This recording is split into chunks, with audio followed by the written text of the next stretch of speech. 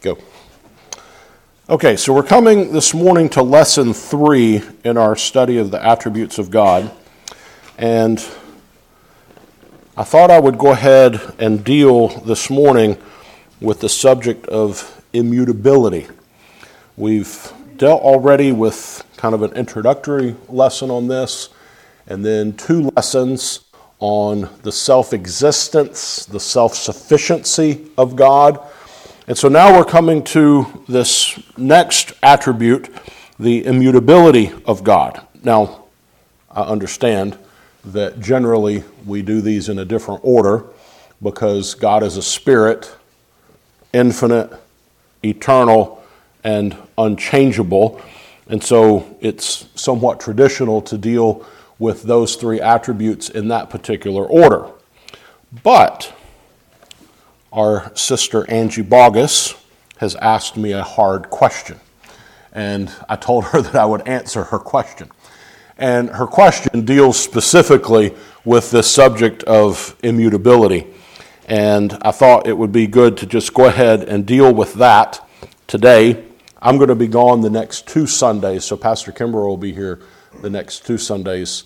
I'll be back one Sunday, and then I'll be gone another Sunday, the last Sunday of March. The last Sunday of February, and then when we come back, when I get back in March, we'll be, back to a regular routine here. But I thought I would go ahead and deal with this particular subject of immutability, and simultaneously try to give an answer to Angie's question, because once you hear the question, it is a big question. It is a difficult question for us to wrestle with and for us to understand and try to wrap our heads around. But let's begin with some definitions here. What are we talking about when we talk about immutability? Well, this attribute, the immutability of God, means that God does not change. So what we're dealing with is this term mutable. So what does it mean to be mutable? Well, that simply means to be liable to change. We're arguing from Scripture that God is not liable to change. Now, here's something interesting. When we talk about this particular attribute, we're saying that there is something true about us that is not true of God. We are mutable. We are changeable. And we'll see later that that is a glorious truth. And that's a wonderful truth to understand that we are mutable. Because if we were immutable, well, we'd be in a world of trouble. We are mutable. But God is immutable. He is not mutable. He cannot change. God never differs from himself. Remember when we talked about the self-existence of God, one of the things that we argued there from that passage in Exodus when God said, "I am that I am," is that we really have to always refer to God in the present. God is. God always has been. God always will be. So obviously there's past and there's future, but God is. God is outside of time. He has relationship to time. He created time, but he is outside of time, and he is unchangeable. Now, this is obviously very different from us, because for a moral being to be able to change, it means that one of 3 things has to happen. And so I've outlined these for you here on the first page of your notes. The first 2 are on the first page, then turn the page. But the first one is for a moral being to change, he has to go either from better to worse, or the other way, from worse to better. So something has to change about him morally. He has to go from good to better, from bad to good to better to best, to some system in there. But God cannot go from better to worse. He cannot go from good to better or good to worse or any direction that way. God cannot be less holy or more holy than he already is and than he always has been. He cannot change in the moral fabric of his character. The second thing that would have to happen is he must go from a place of immaturity to maturity, or vice versa, immaturity to maturity. Well, God cannot be more or less developed than he already is and always has been. And we can look at maturity from different perspectives, from the perspective simply of growth, or we could look at it from the perspective of an emotional maturity or immaturity. We can't talk about that when we talk of God. God does not have emotions, though in the anthropomorphic way, God does describe emotions to us for us to understand him, but God is not emotional. The third one is he must have some addition or subtraction to his parts in order to change. Well, any addition to God would mean that there was some previous deficiency. Any addition to God would mean that there is something added to him that makes him better. Well, God needs nothing added to him. He is completely self-sufficient and self-existent in himself. He needs nothing. Any subtraction from God would mean that there was some unnecessary excess. Any subtraction from him would mean that there is something that he could do without. Well, there is nothing extra in God. He is perfectly self-existent and self-sufficient in himself. And so we've dealt with that subject of self-existence and self-sufficiency. And so that attribute of God demands the unchangeable character of God. And so let's look at some scripture passages. I've just printed these out for you so you can just read them in your notes. We'll turn up the passage in Genesis later, but look at Numbers 3:19 to 20. Now, bonus points for anybody that can tell me who is speaking. Numbers 23. Read the verse, that's fine. Bonus points for anybody who tells me who is talking. What? Balaam's donkey? Yeah, Balaam. No, it is Balaam. So it is Balaam who is talking there, and he's giving this prophecy. You remember the story, Balak has hired Balaam to go and to curse Israel, and basically what verses 19 and 20 are saying is, I can't do that. I can't curse Israel because God has not cursed them. And God can't change. God has blessed them. And God can't change his blessing into a curse. So God's not a man that he should lie, neither the Son of Man that he should repent. Hath he said, and shall he not do it? Or hath he spoken, and shall he not make it good? Now, what had God said, and what had God spoken? Well, God had said and God had spoken that these are his people. He had entered into a covenant relationship with them, a covenant of blessing with them, and God can't turn back from that. He cannot lie. He cannot go against the covenant promises that he had already made to his people. Behold, Balaam's still talking, behold, I have received commandment to bless, and God hath blessed. I can't reverse it. I can't do different than what God has already done and said. God cannot change his covenant relationship with man. The next one is Ecclesiastes 3 and verse 14. So here's Solomon saying, I know that whatsoever God doeth, it shall be forever. It is permanent. Nothing can be put to it, nor anything taken from it. It can't change. God doeth it, that men should fear before him. And so when we talk about the unchangeable nature of God, one of the results that it should produce in us is that awe and reverential fear of God. Because God is permanent. God doesn't change. We're so different from that. Malachi 3:6. This is kind of the classic verse on this. For I am the Lord, I change not. There you go. So you just have the blanket statement. I am the Lord, I change not. Therefore, ye sons of Jacob are not consumed. Now, there's context here, obviously, in Malachi 3, but the sons of Jacob deserved to be consumed, right? They deserved consumption. But God doesn't change. God had already told them, I'm not going to consume you.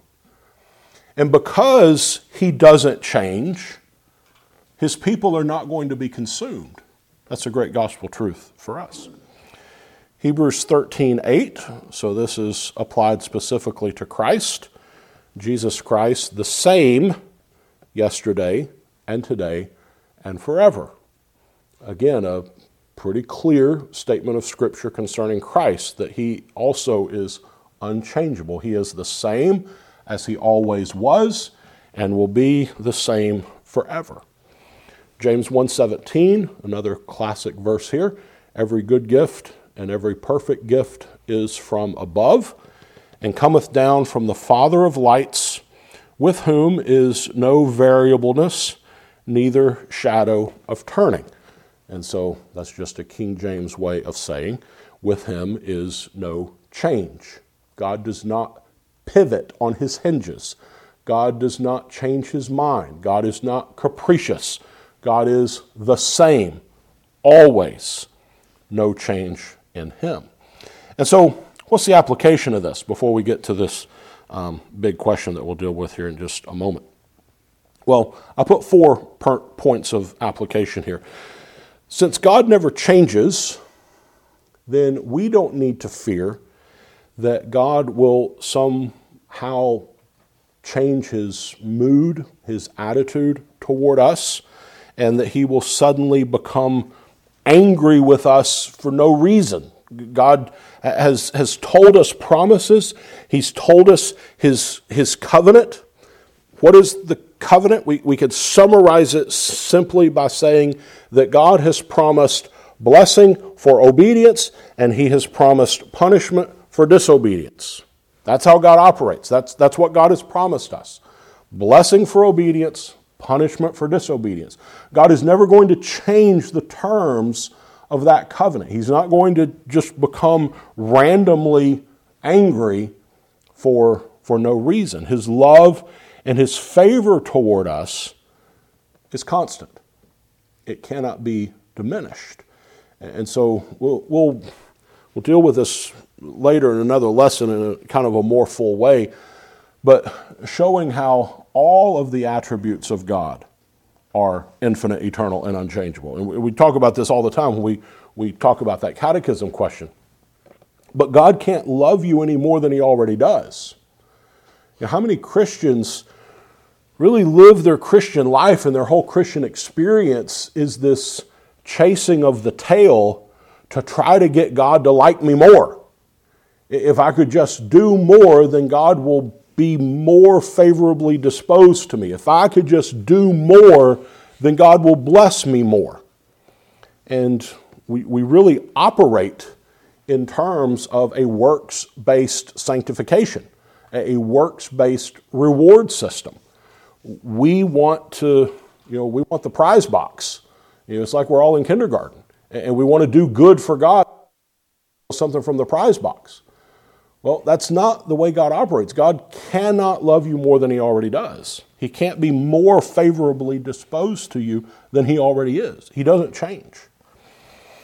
The second one, the Lord's purposes, his plans, the doctrines of God, what we read in Scripture is immutable. It's not going to change. God's promises aren't going to change. The doctrine of salvation is not going to change. The doctrine of eternal punishment is not going to change. There is nothing about his purpose that has ever been thwarted. God has never put a plan in motion that has been train wrecked. Nothing changes of his. He is constant. He is consistent. A third one is that simply the security of your salvation rests on the fact that God is unchangeable. That really is Malachi's argument. The sons of Jacob are not consumed because the Lord doesn't change. Even though they deserve to be consumed, and you think of yourself, right? You're saved, you're born again, but you sin. And you sin horribly. And Satan would tell you, dude, you really messed up.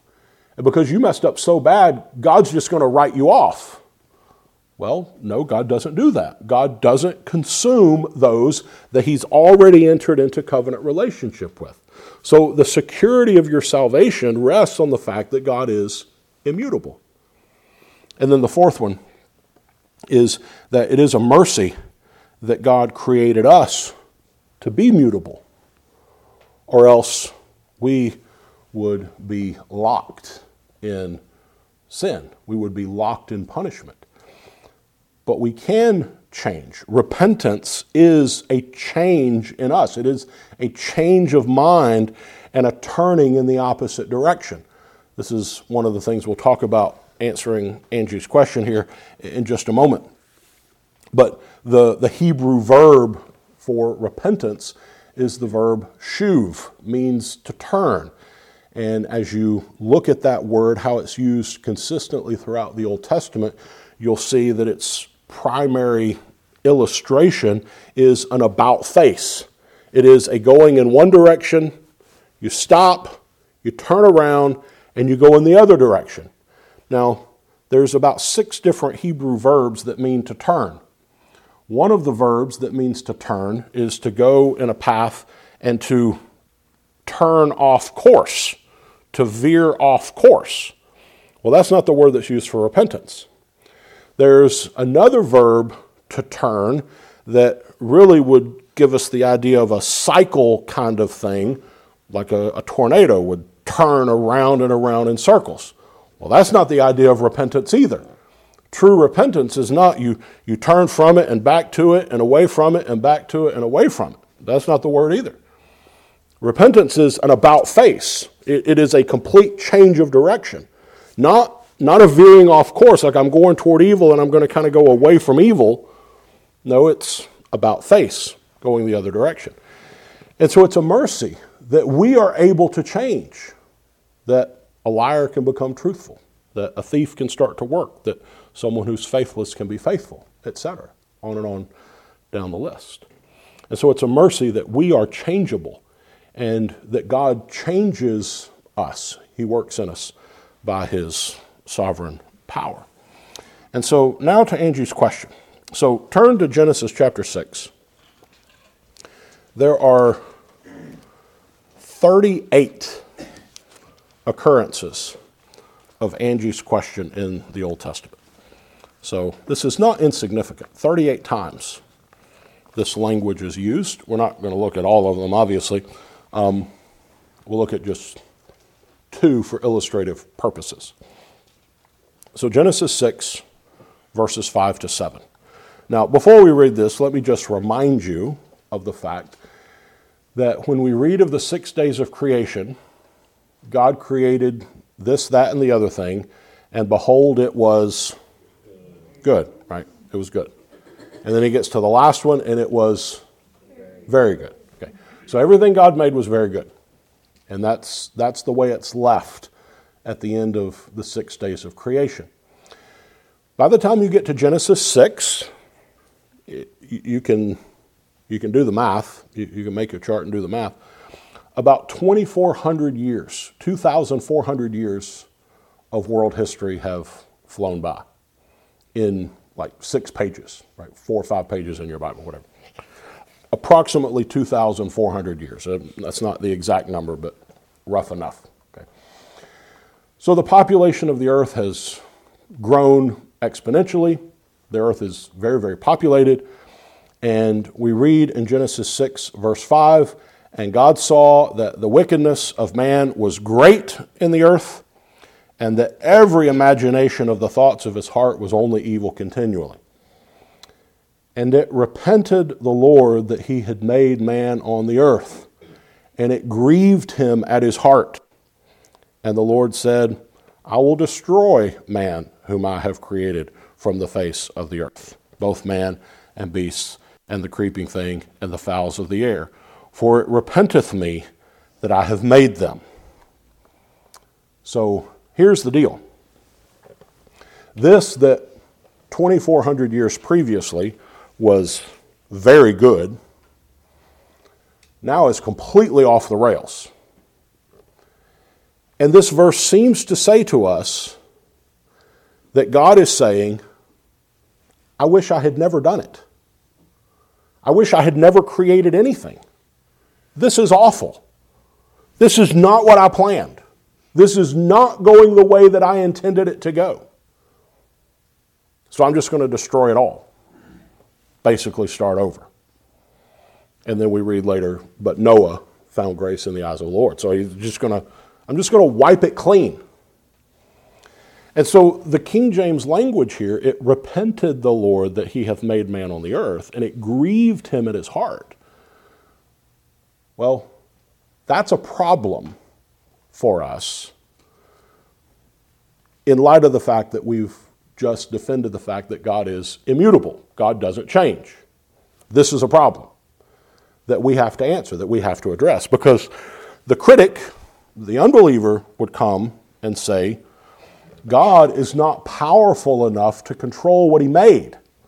What God made got out of hand.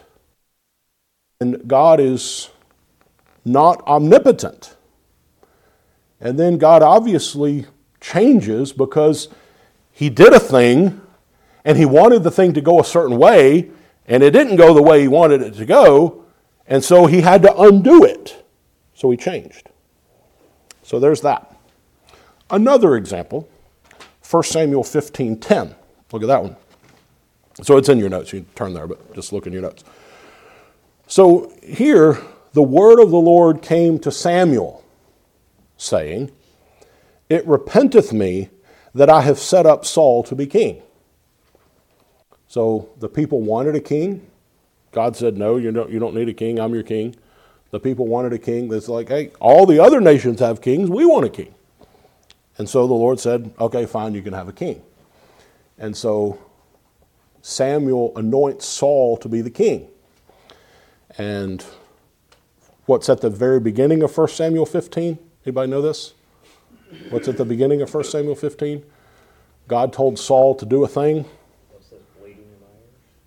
Okay, well that's in there, but it's go and utterly destroy the Amalekites, and Saul went and he didn't do what God said, and so this is, what's this bleeding? He hears all these animals going, and the Lord said, this guy's a train wreck.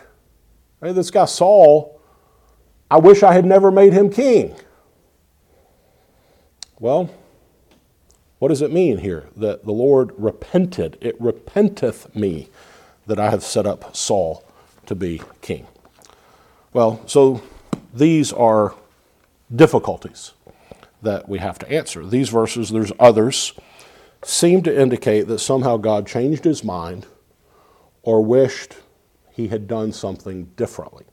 How do we answer this question? How do we explain this? And as I said, this language happens 38 times. Now, in Genesis, we have 3 of those 38 times. 1 Samuel 15 is another one, and there's other places. So, remember that I mentioned anthropomorphisms. So let's review. What's an anthropomorphism? Giving human characteristics to God.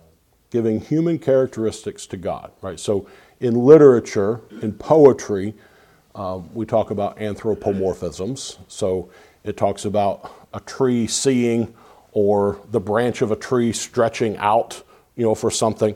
That's an anthropomorphic statement. But in theology, we're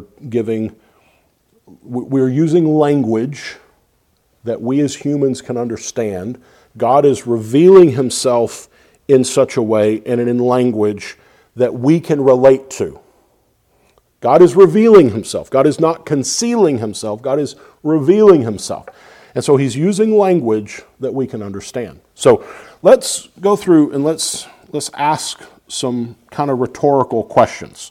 here along the way to help us. That we gotta funnel our thinking in to where we need to be here.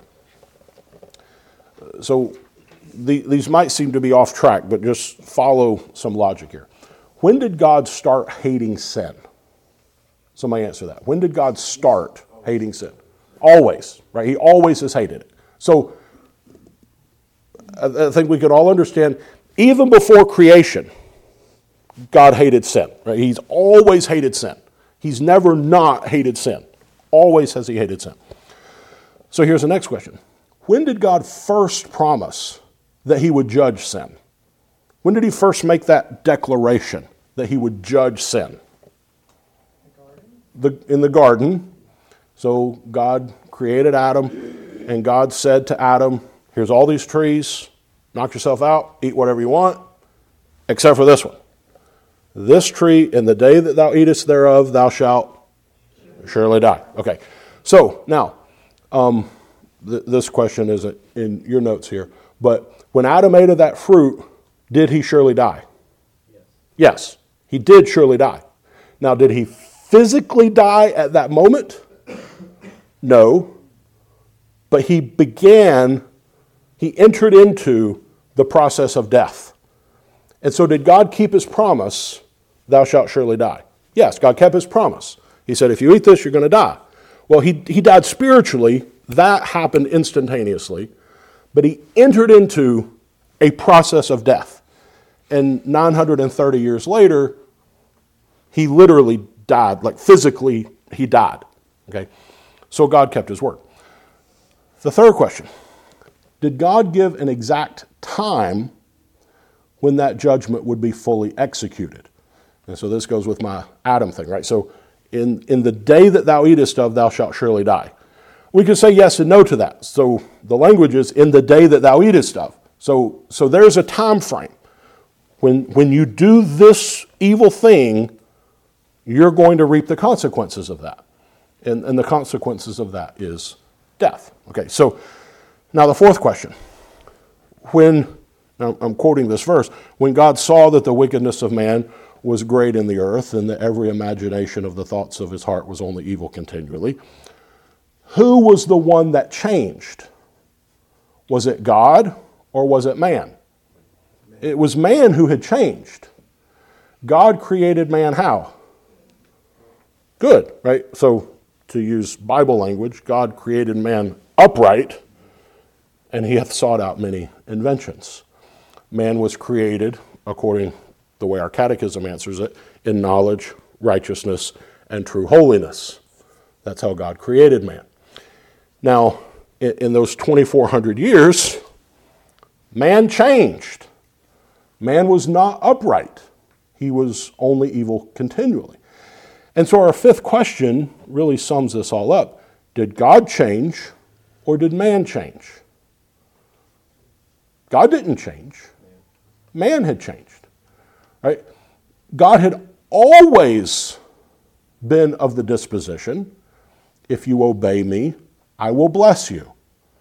If you disobey me, I will punish you. That has always been God's MO. That's always been God's statement. That has always been God's covenant promise. If you obey me, I will bless you. If you disobey me, I will punish you. That's always been what God is. God never changed his promise to punish sin. And so here, God is communicating in this passage in Genesis, God is communicating in language that's understandable to humanity when he says that he is acting in a way that he had not acted in before. Now, he had not destroyed the world before because, we can bring this in. God is long-suffering. God is slow to wrath. That does not mean that he doesn't execute wrath. It just means that he is slow to wrath. God is patient. And God had been patient with man to this point. Now, did God not hate sin and then all of a sudden look up and realized that they were sinning, it's like, hey, I don't like that now. Did God change in that sense? No. God hated sin the entire time. But the punishment was not meted out until a point in time. And so from man's perspective, it appeared as if God changed, although he really never changed. It was man that changed and brought God's wrath and displeasure. So let's get into the weeds a little bit here, a little bit more. So I already told you 38 times this happens. So let's dig down a little bit. So the word that's used in Genesis 6 and verse 6, and it repented the Lord that he had made man on the earth, is not the word shuv that I told you earlier for repent. It's not the word that means an about face. It's a different word. It's the verb nacham. Now, that verb nacham is used 38 times with God as the subject. It's only used 43 times in the whole Old Testament. So there's only 5 times, that's not right. In this form, this what's called a stem, this stem of the verb, is used 43 times, to get real dorky and nerdy on you, in the nephal stem. It's used 43 times. 38 times God's the subject. Only 5 times somebody or something other than God is the subject. Now, the verb in this stem means to be sorry or to console one's self. It's the same word that is translated other places in a different stem that means to comfort. So to be sorry or to console oneself is this particular stem. In the hethil, this is the nephal, in the hethil, which is a different stem, that stem is a causative effect. And so to cause someone to be comforted, or to cause someone to be consoled, is to comfort them. And so that's where the translation comfort comes from. So the normal word, though, that's used for repent, not the word that's used in Genesis 6, 6, not the word used in Genesis 6, is the normal word for repentance is that about face that I told you just a moment ago. God cannot do an about face. God doesn't go one direction and turn around and go the other direction. There is no variableness, neither shadow of turning. And so I used that statement just a moment ago illustrating that verse. God does not turn on hinges. God is not that way. He is constant. He is consistent. He doesn't change. Another way of dealing with this verse is to understand that the language that is used in Genesis 6, 5, 6, and 7 is strong language to show us God's utter hatred of sin, his absolute disdain for sin and for wickedness. John Calvin, commenting on these verses, I'll read you a quote from him. He says, "It is as if God is saying, this is not my workmanship. This is not that man who was formed in my image." That's a quotation from John Calvin. It's as if God is saying, this is not what I created. This is not my workmanship. This is not what's in my image. God created man in his image. And it's man who changed. It's man who went off course. God was always the same throughout. And if God's hatred for sin is described in this language for us, that the sin in man would bring God to the place for him to say, I wish I had never even created them. How more clearly could God communicate to us that he hates sin? That he wished he had never done it. He wished we had never been here to sin against him? And how else could he demonstrate such a hatred to sin? And so that's another line of argument here. Again, but we have to come back to the anthropomorphic nature of this. We have clear statements of Scripture. I don't have time for this. Let me tell you this. This may be helpful for you ladies in your Bible study stuff that you're doing. One thing that you always need to keep in mind when you come to a verse of Scripture and you're trying to interpret Scripture, and you get your blue letter Bible and you circle your words and what you ladies are doing. Here's one thing you always have to remember. The verse cannot mean what it cannot mean. It can't mean what it can't mean. And so this verse, whatever Genesis 6, 5, 6, and 7 mean, it can't mean that God changes. It can't mean that. Because we have enough clear didactic portions of Scripture that teach us God doesn't change. So when we come to this, well, it can't mean that God changes, because our fundamental presupposition when we interpret Scripture is that the Scriptures don't conflict with themselves. So it can't mean what it can't mean, and it can't mean that God changes. And so it has to mean something different. And that's the job of the interpreter to understand, well, if it can't mean that, then what does it mean? And really the only way to answer this in Genesis 6 or any of the rest of them is we have to put it in that category of anthropomorphic. God is just talking in a way that we can relate to, that we can understand. But God doesn't change. One last devotional note for you.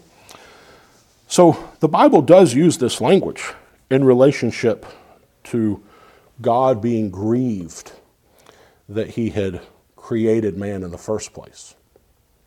Now, I say it's 38 times. Most of those 38 times, it's actually the other way around from what we have in Genesis. When you come to Jeremiah, when you come to Isaiah, the Lord repents of the judgment that he was going to execute. He said, I'm going to punish you. Well, then the people either repent, shape up, whatever, and the Lord says, I repent of the evil that I'm going to bring upon you, and I'm going to bless you. And so it's God changing from judgment to blessing. And most of the occurrences are that way. And we rejoice in that God is merciful. And God does keep his covenant promises to bless obedience. But while the language in Scripture is used this way, that God is grieved that he made man in the first place, it never uses this language in regard to God saving man. God never regrets. He never expresses regret for sending his only begotten Son to save his people from their sins. And that's the greater sacrifice. That's the greater expense. But God never expresses regret in doing that. Instead, it speaks of Christ as us being the joy that was set before him. We are the joy that was set before him that caused him to endure the cross, to bear the shame and the reproach of that. And so we can circle back to our catechism. God, out of his mere good pleasure, has elected some to everlasting life and has entered into a covenant of grace to save them by a Redeemer. So we can rejoice in what Christ has done for us there. So hopefully that does something to answer Angie's question and is helpful for everyone in understanding what we're talking about here. But let's close in prayer now.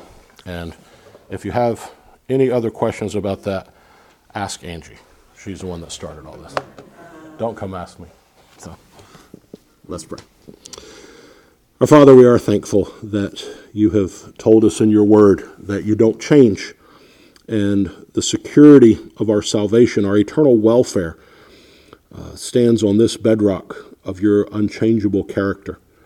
And we pray that you would help us in our lives to be consistent, that we would be faithful to our promises, faithful to our word that we give to one another, and faithful to our word that we give to you, that when we repent of sin, that we would truly turn from it and serve you instead. I pray that you'll bless our worship service here to follow. We pray for Pastor Kimbrough as he preaches, that you would fill him with your Spirit, and we ask it in Jesus' name. Amen.